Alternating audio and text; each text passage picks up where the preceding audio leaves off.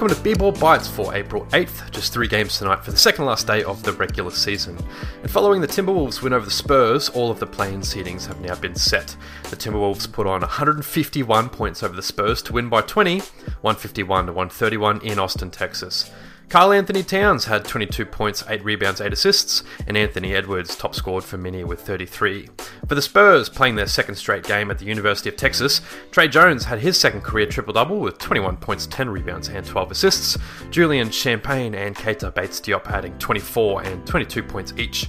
With the win, the Wolves are locked into the 9th in the West and will play Oklahoma City Thunder in a loser-goes-home matchup. The Utah Jazz had been eliminated from the postseason, but that didn't stop them playing spoiler to the Denver Nuggets, winning 118 to 114 in Vivint Smart Home Arena. For the Jazz, guard Ochai Agbaji had his career high with 28 points.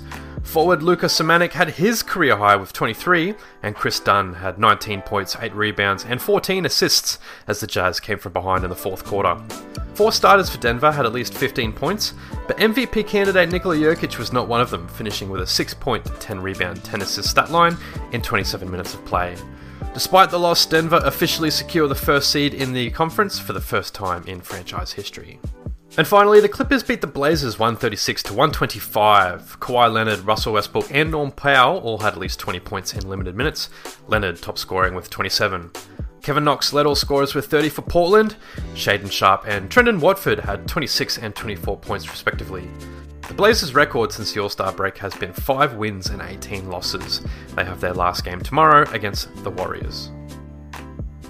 And around the league, NBA spokesman Mike Bass has announced that the league has commenced an investigation into the exact circumstances surrounding the Dallas Mavericks roster and game conduct in their last night's loss to Chicago. Mavs coach Jason Kidd called it an organizational decision to rest the majority of Dallas's regular rotation. Previously, Commissioner Adam Silver had released the following quote after fining Dallas's owner Mark Cuban for similar circumstances in the past, and I quote, "If we ever received evidence that players or coaches were attempting to lose or otherwise taking steps to cause any game to result otherwise than its competitive merits, that conduct would be met with the swiftest and harshest response possible from the league." ESPN's Adrian Wojnarowski reports that the Memphis Grizzlies center Steven Adams is unlikely to return to the floor this postseason. Adams has been sidelined since January with a PCL sprain. Sticking with the Grizzlies, they've signed G League Rookie of the Year Kenneth Lofton Jr., the forward signing a 4-year, $7 million deal following the Adams news.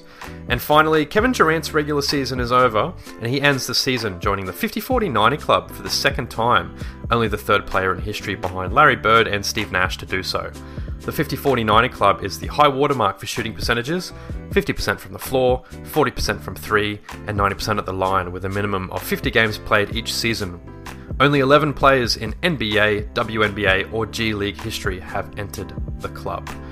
That was B-Ball Bites, and we'll see you for the final day of the NBA regular season tomorrow.